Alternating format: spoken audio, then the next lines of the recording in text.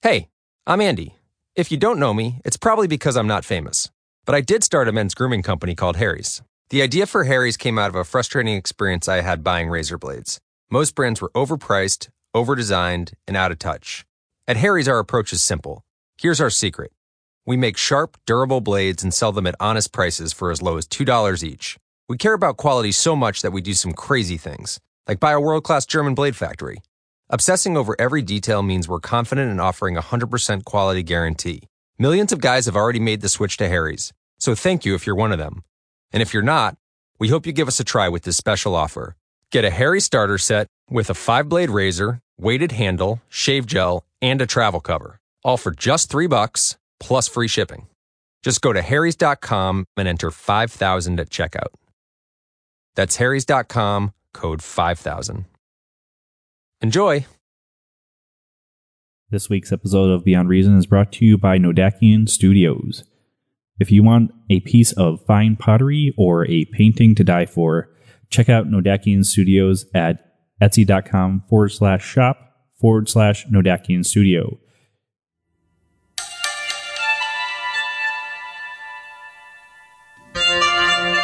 Welcome to Beyond Reason,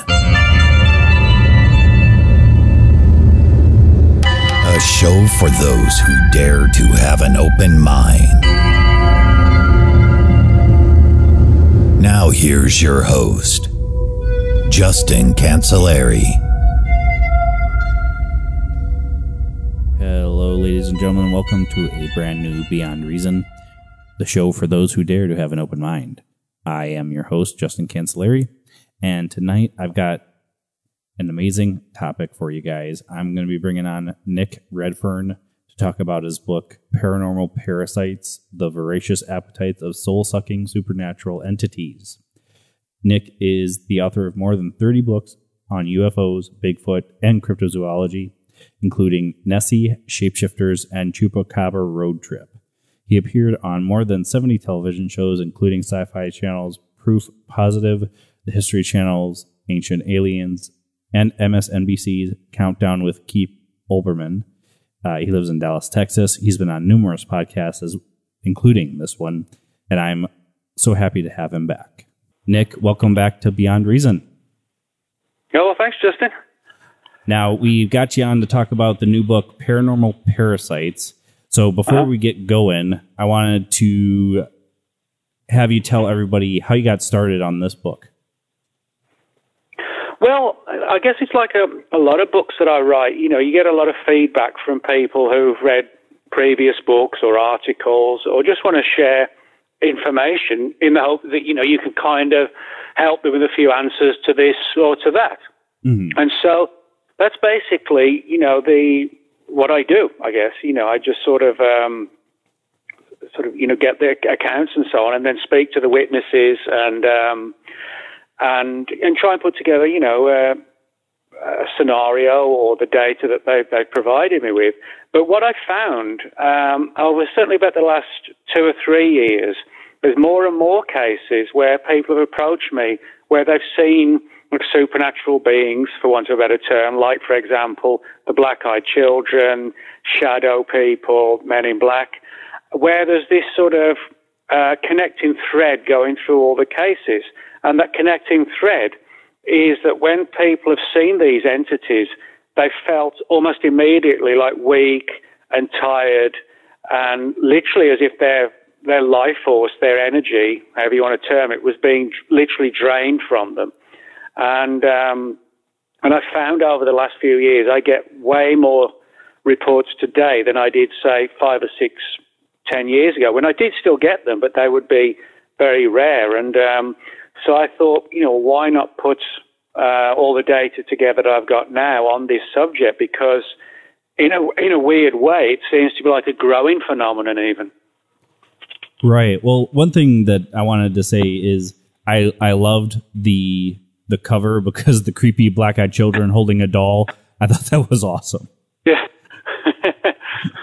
Yeah, there must be somebody pretty warped at the publisher, you know what I mean? Now, did you have final say on the cover? I did do a good cover. Yeah. Now, one thing that I've thought about doing Paratruth Radio and having that Christian background for that show, the one thing that I thought of was what we think of as demons is a paranormal parasite. Because even though people claim to be possessed and whatnot, a lot of times people that are oppressed or what have you from these creatures are doing or having those same symptoms of being drained and feeling almost depressed and whatnot. So that's something that kind of I've thought about a lot. Mm-hmm. Well, yeah, and I think certainly for the witnesses as well. I mean, they sort of think about it a lot as well, because it's not just an encounter; it's something that has had kind of like a physical effect upon them. And I think that it's almost like a violation of your privacy. Something turns up, and then you start to get sick and ill, and you feel like your life's being sucked out of you. But also, this, I guess, the disturbing angle of like the realization, as some people have said it, that they were being fed on. As people, we don't normally think about us being fed upon. It's right. It's usually the other way around. And I think it's like, for some people, it's like a calling card, like a wake-up card that, wow, there are potentially things out there which are far more dangerous and powerful than us, and which view us in the same way that you go to your local store for a, I don't know, pack of sausages or something, Yeah. In simple terms. Well, the one thing that I was thinking about reading the book too, because you included ghosts in it. And the one thing that some paranormal investigators report is that, just like I was saying with demons, spirits, whatever they are somehow draining us. I mean, they talk about the draining of the equipment too, but there are people that have adverse effect with ghosts too. So tell us a little bit about that. Well, yeah, I mean, the book's called Paranormal Parasites, but the entities themselves, the multiple different types. So the book basically, has different chapters on different types of parasitic creatures. But I mean, one of the more interesting ones when you're talking about ghosts is the issue of what are known as hungry ghosts. Now, it's not really a concept that's known too well in the West, but certainly in the Far East and India, the hungry ghost is like a classic kind of boogeyman type thing, and it's very much sort of tied to the issues of karma. In other ways, the way we live our lives on this physical plane now may have some sort of bearing upon how we exist in the next life. And the hungry ghost phenomenon, it's called that because essentially this aspect of the afterlife, so to speak, the theory is, or the concept is, that people who sort of don't live a good life in this particular life find themselves constantly in search of food, but which always eludes them for whichever kind of reason. And so they're in this constant state of starvation with, food just in front of them, but they can barely reach it. And, a lot of it does kind of sound a little bit, sort of folkloric, but it's an intriguing phenomenon which goes back many, many centuries. And I said it's sort of a big concept within India, the Far East, particularly with the Sikh religion. And the idea that they're constantly trying to feed upon us, but they're just not able to, unlike some of the other ones I talk about in the book. So the hungry ghost is almost like, you get what you asked for. You didn't live as you should have done, and so you're cursed forever to have this sort of state of constant literal starvation, which you're never able to combat it. Yeah, it kind of reminds me of Buddhism and their wheel of life. In the hell realm, the spirits are hungry spirits, ravenous spirits. Yeah. Yeah, it's pretty much the same thing. I mean, there's, it's like one person calls it this, somebody else calls it that. Right. But like a lot of these things, and even though the appearances are very different, it does come down to this core angle of manipulation and sort of and a predatory kind of situation. One person's demon is another person's multi-dimensional creature, that kind of thing. Right. Now, I was fascinated by the different creatures that have ended up in the book, and the one thing that I found most fascinating is that there are cases of people that come across Bigfoots that are having these leeching type effects. What was going on with that? Like, what were people reporting? Well, this kind of relates to what's known as the Lover's Lane phenomenon. Now, all around the world, you can find places which probably not, that term's probably a little bit antiquated now, but, you go back sort of the 70s, 60s and 50s, I guess. Every little town had its Lover's Lane area, where every Friday, Saturday night, the kids would go out and sit in the car and do what kids have always done in cars, on a Friday and Saturday night. And hence the term Lover's Lane locations. But what's intriguing is that in many locations where these Lover's Lane places have a history, there have been reports of strange creatures attached to them, particularly Bigfoot-type animals, where, couples are in the car, in the woods, it's like 11 o'clock at night, and suddenly this hair-covered, huge humanoid figure looms into view and, terrifies the pair because it's sort of literally staring at them through the windows, and it looks like, something twice the size of a gorilla, menacing, dangerous. And also in those situations, you have people who've said they felt like a sudden sense of just weakness and, of a sense of not being able to fight this thing off. Now, what's particularly intriguing about this is that there are a number of cases like this in the UK, where I'm originally from, but there's no way in a country that's small that you could have a colony of flesh and blood Bigfoot-type creatures roaming around the UK. It's just not possible, But people have reported that exact thing in UK equivalents of Lover's Lanes over here. Saturday night again, Friday night, hanging out in the woods, and suddenly the creature appears, and it has this sort of very negative effect, physical effect on the witnesses. So, this leads me to believe that the Bigfoot creatures are not just unknown apes. They're not just the US equivalent of, like mountain gorillas in Africa. Mm-hmm. There's something weirder going on with Bigfoot, I think, which somehow also ties upon, this issue of Lover's Lane, the concept of, these entities turning up. And the big question, of course, is, well, why do they turn up then? Well, one of the big issues, of course, relates to people being in high states of emotion or high states of energy when these entities turn up. And, of course, one of the highest states of energy, whether mental energy, physical energy, both, is like a sexual state. So when you look at it from the perspective of these things being parasitic and feeding on high states of human emotion, well, the sexual emotions are among the highest. So, in other words, it would make specific sense that these creatures would essentially wait, in a kind of a lair type situation and then pounce. And so I think we're looking at things that are, in a strange way, feeding on us, but they'll feed on us in any way possible and potentially possible. They're just looking for that energy fix, so to speak. Right, yeah. Well, one thing that I had thought about, and it's been years since I've talked about it, is like psychic vampires. Now, granted, they're not creatures, they're people, but, there are those people that walk into the room and you almost feel the energy drain out of the room. Did you do some research into that for the book too?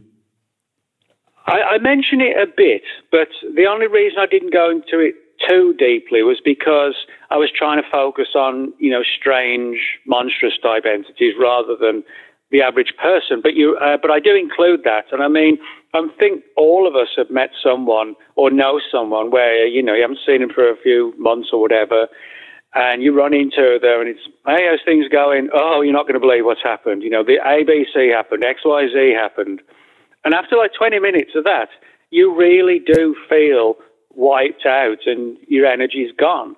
And, that's not a malevolent, deliberate thing. It's just that, negativity kind of provokes negativity, and I think that's why you have people who are known as like psychic vampires. They're not deliberately malevolent and trying to harm you, but by the same token, when you're with them and you're just listening to 20 minutes of, oh, this happened, and that happened, it really does take its toll. And I actually don't think it is just psychological. I think there's something to this idea that whether you call it, your energy force, your life force, your soul, I think these entities have some way of sort of feeding on our energies in ways we don't fully understand. Now, but occasionally people like these psychic vampires unknowingly provoke that kind of situation as well. Now, doing the research on the different creatures that you came across, was there anything that struck you as odd that it was an energy zapping type experience? I wouldn't say it was one that really sort of surprised me, but one of the things that did or has sort of surprised some of the readers who provided feedback is the issue of the Men in Black. Now, most people that think of the Men in Black, they think of Will Smith and Tommy Lee Jones, right. The movies, the Men in Black movies, which were sort of phenomenally successful all around the world. I mean, literally everywhere. And even if you're not into the UFO subject, you could say to people, who are the Men in Black? And they say, oh, yeah, they're those spies who silence people and whatever. Right, yeah. But in a way, they are. But what a lot of people realize is that image of like the quote secret agents angle was created by Hollywood, or was actually, I should say, was sort of expanded upon by Hollywood. But if you speak to the vast majority of all the witnesses to the Men in Black, a good 97, 98% don't talk about anything that sounds like someone who's coming out of the Pentagon or the Department of Defense. They're typically described as very pale and gaunt-looking, sometimes short, but other times sort of very tall and skinny, even to the point of looking emaciated and anemic, and often reported as having these large eyes, bulging eyes, which they hide behind wraparound glasses. And when they come to people's homes, they seem to have this ability, like a psychic ability, to control people's mind, so to speak. Of course, if you get a knock on the door late at night, say 10 or 11 at night, and there's 2 or 3 guys in black suits, black fedoras, etc., you're probably not going to let them in, But people do. And with hindsight, they say, they just don't know how or why they allowed them in, but they did let them come in, and then, the threat, etc., begins. But there are a lot of cases where people find themselves on the couch at 11 o'clock at night with these 2 or 3 skinny, pale guys in black suits staring at them, and then suddenly the witnesses feel like they're starting to crash. One witness described it as if, like a diabetic person, if they'd missed breakfast, missed lunch, and then it's 9 o'clock at night and they start to get the shakes and they've just got to eat something, anything, That's how that kind of analogy in several ways has been used by a number of people. The idea of they just felt like their entire body was crashing, and it was crashing when the Men in Black were just intently staring at them, and they felt their energy was leaving their body. They had the shakes. They started to hyperventilate, and they felt they couldn't even get off the couch to fight back.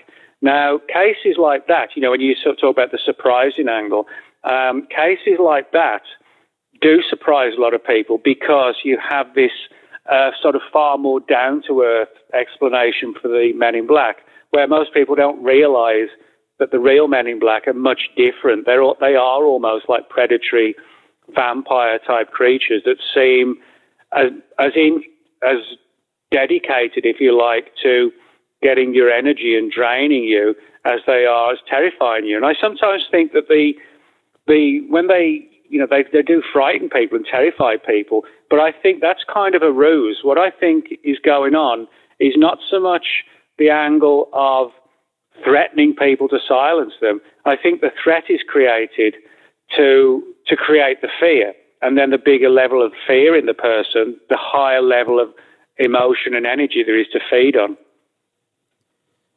Now, in your opinion, are a lot of these creatures feeding off of the fear that energy is creating?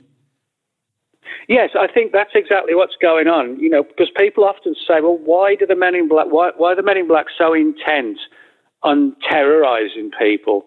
Well, if you terrorize someone, you've got adrenaline and fear chemicals and everything else running around your body. Now, if in some strange way they're able to quite literally feed upon us, well, the best thing from their perspective is to get as much energy as possible. So, if you can create as much fear as possible in the person, you're going to increase the levels of energy to feed on. So I think that's the whole purpose of creating the fear. It's not actually to silence the person. It's to terrify them into becoming, in essence, like a bigger meal. The bigger the terror, the bigger the meal. And I loved the different creatures in the book because, it goes from, Bigfoot all the way to the vampires and Chupacabra. You talked about the Men in Black, and you've also got the Black-Eyed Kids in here. And a lot of people associate the Black-Eyed Kids with the Men in Black because they're sometimes seen together. They have that similar aspect. Now, one thing I wanted to ask you, as far as I have heard, there hasn't been as many cases of people inviting the Black-Eyed Kids in as it has been the Men in Black. Is that true? Yeah, that is. There's actually only a handful of cases, or at least a handful of cases on record at least, where people have invited the black-eyed children into the home. Now, for people who don't know, the black-eyed children phenomenon, publicly at least, began in the late 1990s with a Texan journalist named Brian Bethel, who saw two of these creepy-looking kids late one night. And his story went online, and then other people came forward with their accounts. But they're called the black-eyed kids or black-eyed children because they have solid black eyes. The entire eye is black, like a classic alien grey, from ufology. Right. And their skin is usually, if not almost always, described as being not just smooth, but sort of too smooth, like plastic almost. And their skin is sort of, when I say white, I'm talking about like sometimes like the colour of a sheet of paper, that kind of white. And like the Men in Black, they typically wear black, whereas the Men in Black, it's a black suit and an old-style black fedora. With the black-eyed children, it's typically a black hoodie, which they sort of pull down over their eyes, or at least as close to their eyes as they can, and they very often sort of just look at the ground. But they knock on the door, and people open the door or feel compelled to open the door, and they see these two kids who don't force their way in ever, but they try and find a way to get an invitation inside. We're homeless, we're hungry, we don't know where we are, we've lost our parents, can we come in?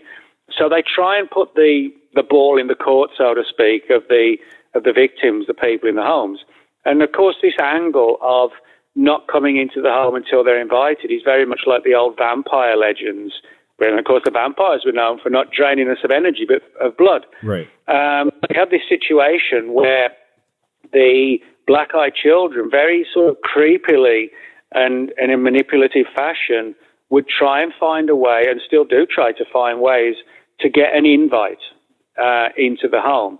Now, the number of cases where people have said they have entered the home is actually very small. For the most part, people look at them, feel intimidated and terrified, and they kind of manage to summon up enough energy or to break this sort of hypnotic spell to slam the door and leave them outside. But in the few cases where they've got into the home, it's been very much like the Men in Black situation, where they sort of stagger back into the room on the couch, and you have these two sinister-looking young kids. Typically, they're described as being anywhere between 10 and about 13. And interestingly enough, there aren't really anybody, or isn't anybody, who said, you know, they look 6 or 7, or they look 15 or 16. Most people say anywhere between sort of about 10 and 13. And that's when they too, like as with the Men in Black, they suddenly feel weak, their energy's going, and they actually feel, you know, the entities themselves, the black-eyed kids, are in essence draining them of their energy. And that seems to be the whole point of what they're trying to do. But whether it's because, you know, they're younger, or maybe they're not, you know, maybe it's just a ruse the way they look. But what I can say is that far less people have the ability to fight off the Men in Black as they do the black-eyed children. A lot of people have said they've managed to break that hypnotic spell before they even got in the house. Mm-hmm. A lot of people who've seen the Men in Black felt they were just totally being controlled. They just could not fight it off, you know. Now, do you think that the Men in Black are like almost like a more mature version of the black-eyed kids, where that manipulation is a little bit more prominent? I often get asked that question. You know, sometimes it's simplified down as, well, because there's a lot of stories of women in black as well. Right. You know, people say, well, is it the mom and dad and the children? You know, I don't think it's quite that simple, you know, sort of this sort of fun family of like predatory things. Oh, we'll send the kids out tonight. No, we'll send mom out. You know, I don't think it's quite like that. But what I do think, and this is also based upon some of the witnesses' reports, is that I think all of these things could actually be the same thing, possibly taking on different guises and appearances, almost like a shape-shifting phenomenon for different people. Because there are some cases where people have said, there are only a few, where they've said they've seen the black-eyed children sort of morph into other forms, one of them like a reptilian-type creature, which is another aspect of ufology. Mm-hmm. There are other cases where people have seen the Men in Black when they've sort of morphed and shimmered as if they were changing form. And I actually have two really bizarre stories, extremely bizarre stories, where the witnesses in different parts of the United States and across decades from each story, they saw the Men in Black sort of alter into like a large black dog with like these fiery blazing eyes, which is sort of like a remnant almost of what in England are known as the phantom black dogs, which has a long history in the UK, and it actually provoked Arthur Conan Doyle to write his Sherlock Holmes novel, The Hound of the Baskervilles. He actually based his novel on these pre-existing stories in the UK of these phantom black dogs, as they were known, and they sound very much like what the people who saw the Men in Black and then saw them subsequently morph into a different shape, even a different animal. You know, cases like that are few and far between, but there are a few. So to get back to your question, I think there's a possibility that these things take on different appearances at different times and for different cultures and for different people. And I sometimes wonder if we've actually ever seen them in their real form. You know, maybe the Men in Black form, the Women in Black, the Black-Eyed Kids, the Hungry Ghost, the Bigfoot, you know, they're all tied in with the angle of energy draining. But maybe, you know, it's a case of be careful of what you ask for, you know, whatever's the worst nightmare in your head, maybe that has a bearing on how the entity appears for you or for me or anybody else, you know. Well, that kind of brings up a good question for me, is like people that go through sleep paralysis and then they have the dark figure in the room and everything, and sometimes they report seeing other things when they're not asleep and not in the sleep paralysis state, like the UFO sightings or ghosts and stuff like that. You know, a lot of people that go through that sleep paralysis will have that same effect where they're drained And I mean, yeah, you factor in the losing sleep thing, but is it something that could be draining them where they can't move their body and their mind just snaps awake, you know? Yeah, well, for the most part, and again, I talk about this in the book, there's two categories that, sort of fall into this angle of, waking up in the early hours of the morning, usually between about 1:30 and about 4:30. Right. It's seldom before that, and it's seldom after that. It's sort of, when you're in a really deep sleep state of the early hours of the morning. And people talk about seeing predominantly two types of entities. One, which is known as the shadow people, which are, imagine like an intelligent, self-independent shadow. It was intelligence, that was free of the person creating the shadow. That's what people describe. If you imagine you're watching TV and you suddenly see this humanoid shadow, ingrained against the wall, that kind of thing. And then the other one is a similar one, which again, it's a humanoid shadow, but it's become known as the Hat Man, where it's a silhouetted shadow, but it wears like an old 50s style fedora hat. But there's this other category of the shadow people that, they don't have the hat. So that's why you've got the original shadow people angle, and then you've got this somewhat newer one of the Hat Man. But both of them seem to do the same thing. You wake up sort of 1:30, 2 a.m., 3 a.m., and you find yourself unable to move. You're either semi-paralyzed or completely paralyzed and can barely move your eyes. And you get this sensation of fear and dread that something is sort of coming towards you, the bedroom, along the corridor, the hallway, whatever, or it's already in the room. And because you're in this paralyzed state, which is known as sleep paralysis, you have nothing to essentially fight it off. And the closer the thing gets, the more and more terrifying it is for the person. And on top of that, the more and more difficult it becomes for the person to fight back. In other words, they're getting weaker and weaker and more terrified. And a lot of people who've had the shadow people and the Hat Man experiences have woken up the next day just sort of drenched in sweat. They have no energy. They feel literally worn out and exhausted. And all they can think of is that sort of terrible nightmare. But maybe it wasn't just a nightmare. And, one of the things I always point out, well, if these are just nightmares, why is it that so many people report the silhouetted shadow figure as wearing an old 1950s hat? If it was your subconscious doing this, why wouldn't we be picking up imageries that we see all around us today?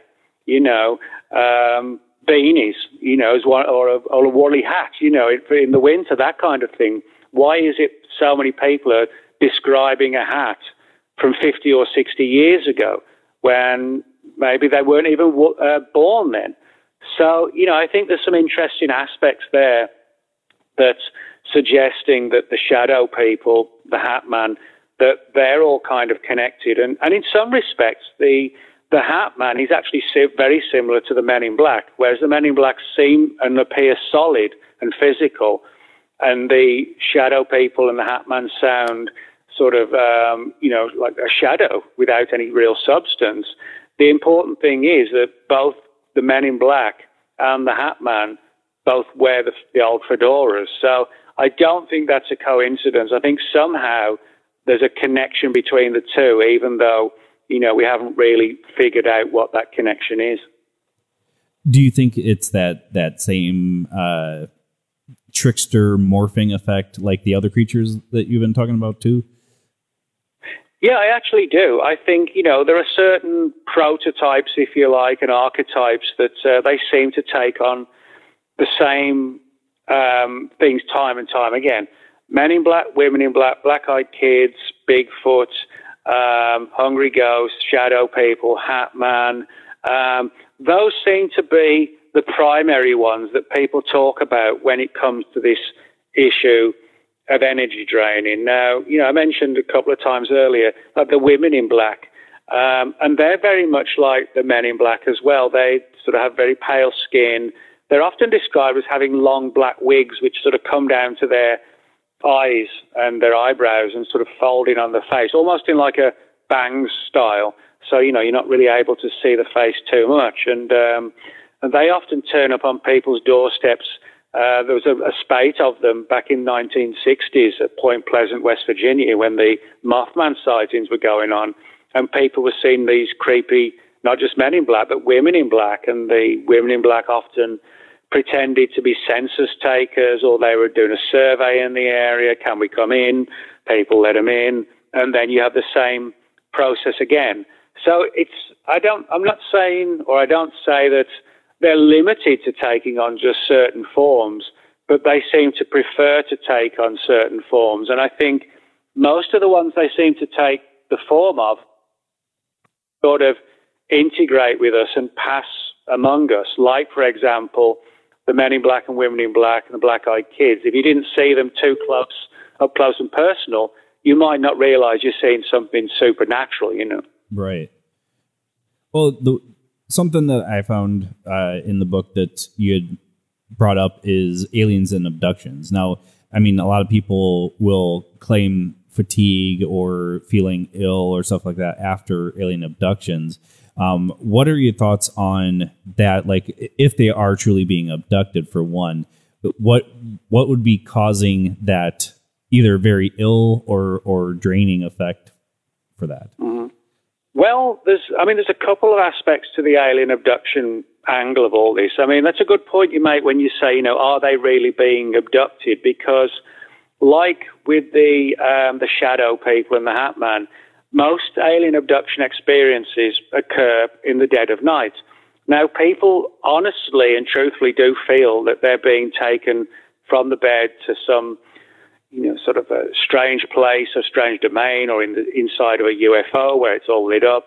Right. And then there are these weird little creatures standing around them known as the Greys, large heads, huge black eyes, kind of insect-looking and about 3 to 4 feet tall.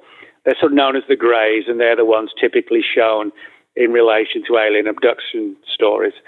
But, I mean, when you read some of these alien abduction stories, it's almost as if, or like their soul, if you like, or their essence has been extracted from the body and taken to the UFO, rather than, a physical abduction where the aliens have to open the doors, and beam them up and take them to the craft.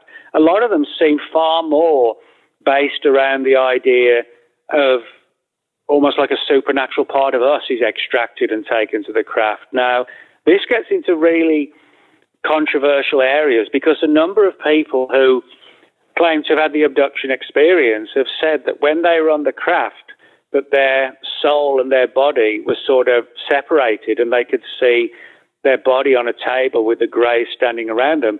Not unlike, when somebody has like a near-death experience, somebody has a heart attack and they race them to the hospital and bring them back. But during that process, the witnesses claim that they were sort of hovering over the operating room and seeing their body just being worked on.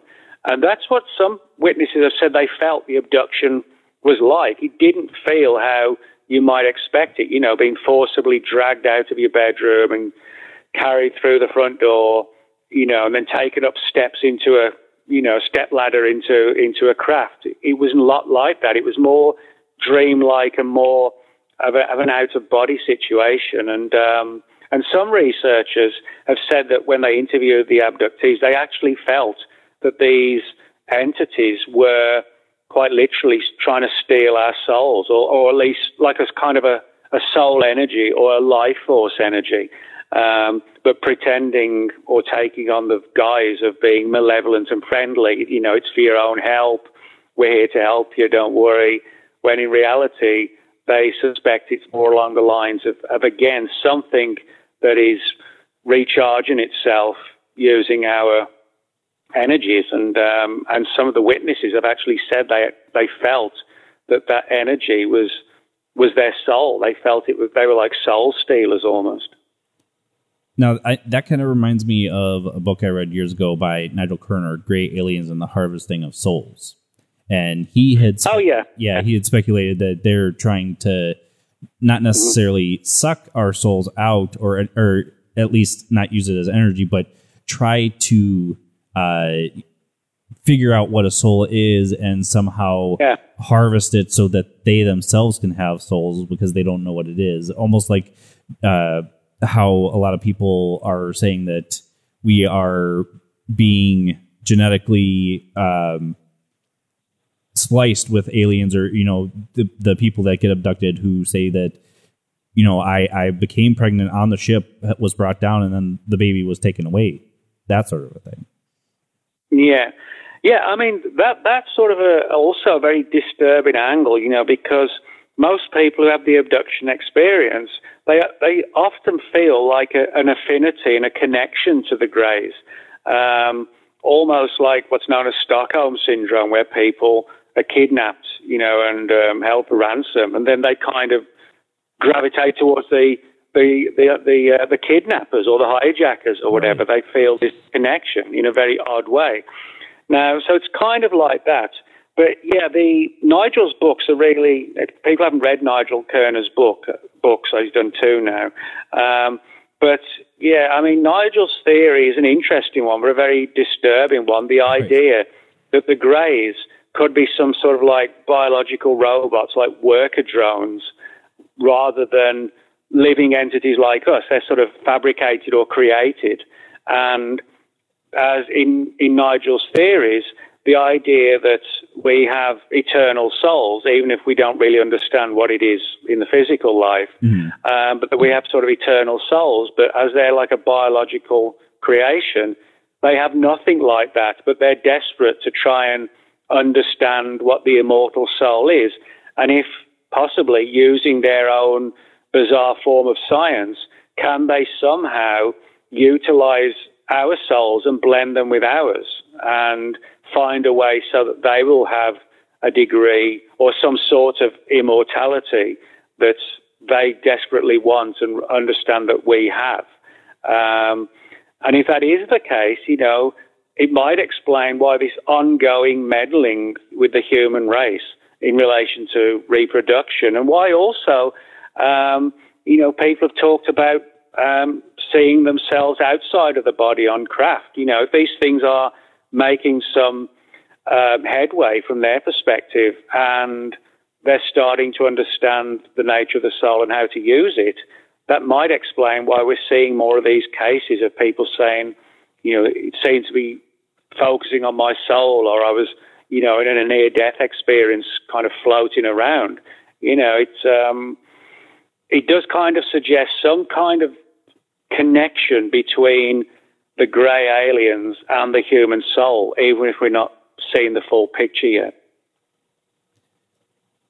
Now, one creature that I was thinking about, because I actually just heard a podcast on it, is Loch Ness Monster. Have you heard any cases of people feeling drained or sick or anything like that after encounters with the Loch Ness Monster? Not so much felt, sort of wiped out. But, I mean, there are I wrote a book a couple of years ago just called Nessie, which was a study of the whole supernatural aspect of the Loch Ness Monster phenomenon. Forget about plesiosaurs and dinosaurs, things like that. But a lot of researchers who dug into the Loch Ness Monster mystery and who thought they were actually, going to hopefully find something like a plesiosaur or a new form of like 40-foot long eel or whatever, found themselves having a lot of really weird synchronicities and strange things happening. For example, Aleister Crowley, the famous occultist, he had a house at Loch Ness for the best part of a decade called Boleskine House, which burned down a few years ago. And a lot of witch covens and stories of like snake goddesses being worshipped in the area with these sort of mysterious cults. Now, one of the people who dug really into this deeply was a guy named Ted Holliday. Ted Holliday wrote a number of good books on the Loch Ness Monster. He began as someone who started out thinking these animals were animals, but just unknown types, or surviving relics from, millions of years ago. But he found, to his concern, that instead, he came to realize these creatures seemed to be far more supernatural than flesh and blood. And in 1973, he actually took place in an exorcism at Loch Ness to try and drive these creatures out of Loch Ness. And Ted Holliday also had a weird encounter with a black dog on one occasion, and also with a man in black at Loch Ness, this sort of malevolent-looking figure that was staring at him from like about a couple of 100 feet from where he was standing down by the shore. And eventually, Ted Holliday walked away from this whole subject because he came to realize that the phenomenon wasn't just manifesting in odd ways, it was targeting him.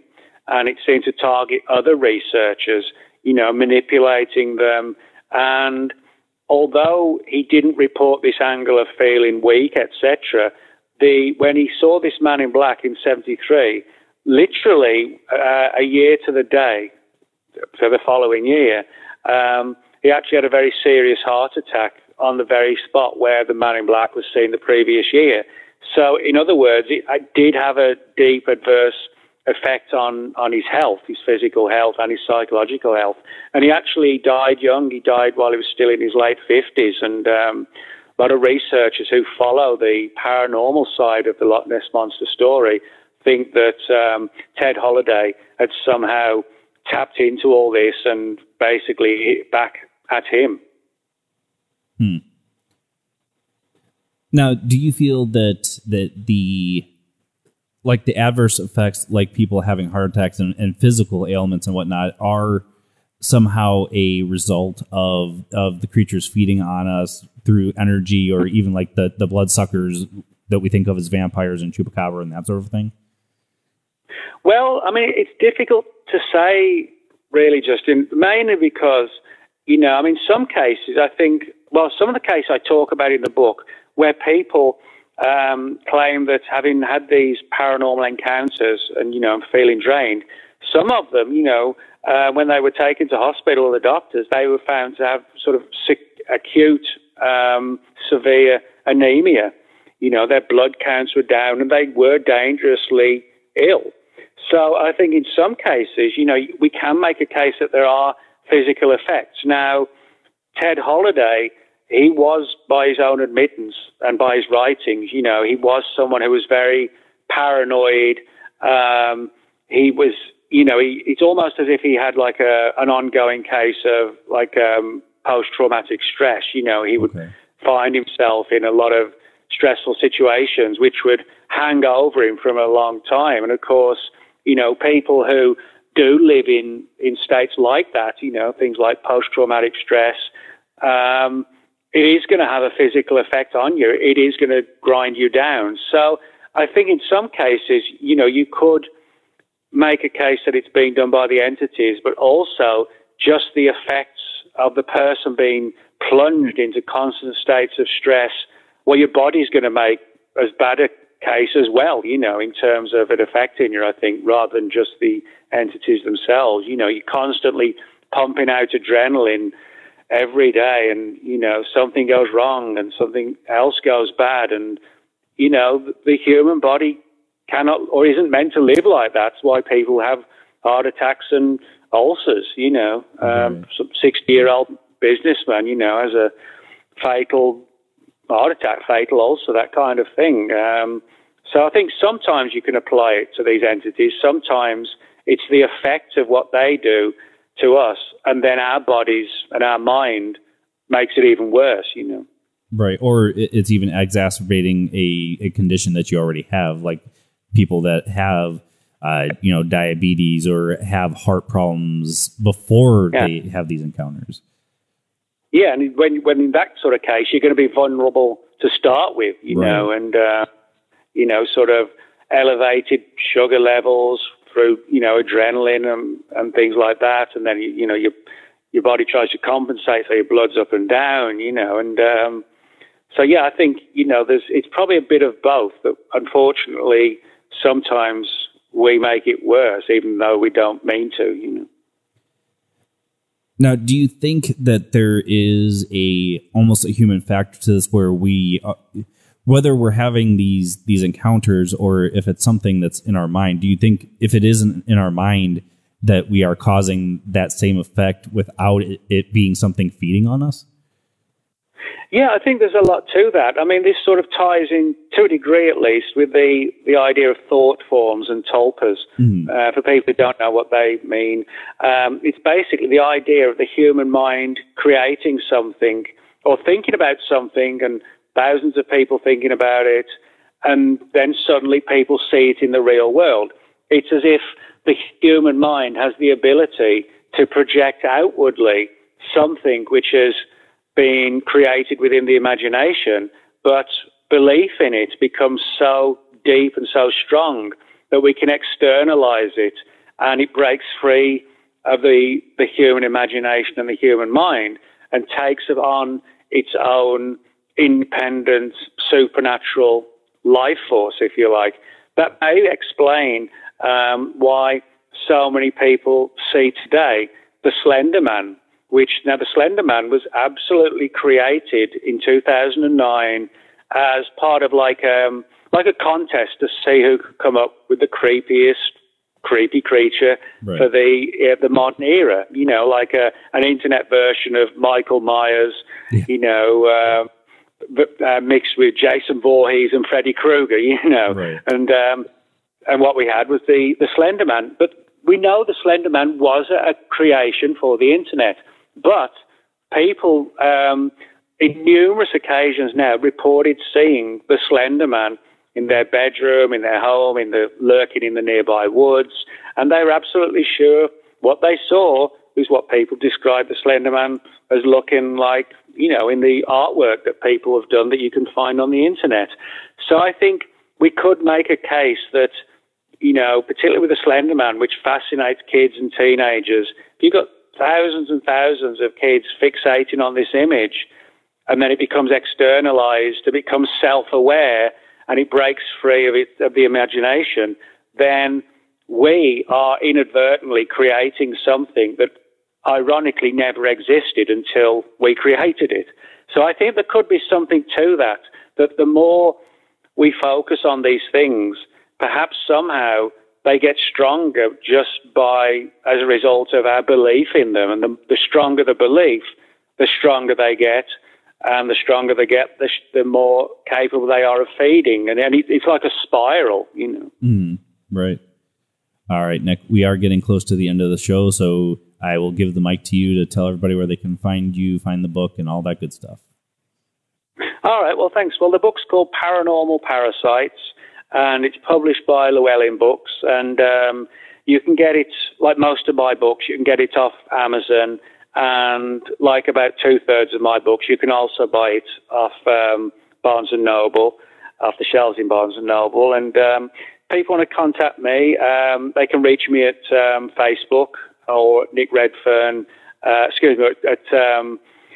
Twitter at Nick Redfern UFO. And I also have a blog called World of Whatever, where people can reach me as well. All right, Nick, thank you so much for being on Beyond Reason once again. All right. Well, thanks, Justin. All right, folks. That was Nick Redfern, and we were talking about his book, Paranormal Parasites, The Voracious Appetites of Soul-Sucking Supernatural Entities. A lot of different things brought up during the conversation, and I think it's kind of pertinent today with the different experiences that people are having. And, there's always different reports that these people have, and I'm glad Nick was able to find a link to these different entities and the experiences of people feeling drained, feeling ill. People report of sometimes vomiting and that sort of thing during these experiences. So I think it's a really interesting book, and I think you guys should check it out. I highly recommend all of Nick's books, including this one. And I check Nick out. As he said, he's got his blog, and he does numerous articles as well for different magazines. And I truly enjoy having Nick on. So that's all I've got for you guys this week. Make sure you're checking out beyondreason.net. That's usually where I post the shows. You can also find me on Libsyn, Spotify, iHeartRadio, iTunes. You can find me on YouTube under Conflict Radio. And anywhere great podcasts are heard, you can find my show. And I would truly love it if you guys left a review on iTunes, if you guys left comments for me. If you go on beyondreason.net, you can comment on any of the shows right there on the website. And I do get notifications of them, and I would love to hear from you guys. And there is also a contact page there, or you can just do an email at justin@beyondreason.net. So until next week, folks, keep those minds open. This is Justin Cancelleri, signing off.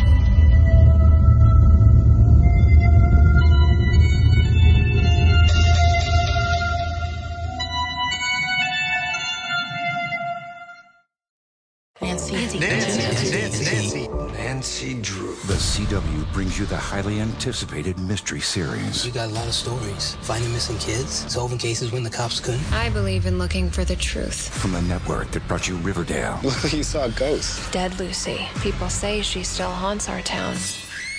Nancy Drew, series premiere following the season premiere of Riverdale, tonight on the CW. Nancy Drew, tonight at 9 p.m. only on DCW 50, Washington CW. It's cutting into your exercise time. It's stabbing you in the back nine. And it's attacking your peace of mind. It's pain, and it's getting in between you and the life you want to live. CBD Medic targets your pain at its source. It's fast-acting relief with active OTC ingredients, plus the added benefits of THC-free hemp oil. Get back to your life with CBD Medic, available online and at CVS. These statements have not been evaluated by the FDA. This product is not intended to diagnose, treat, cure, or prevent any disease.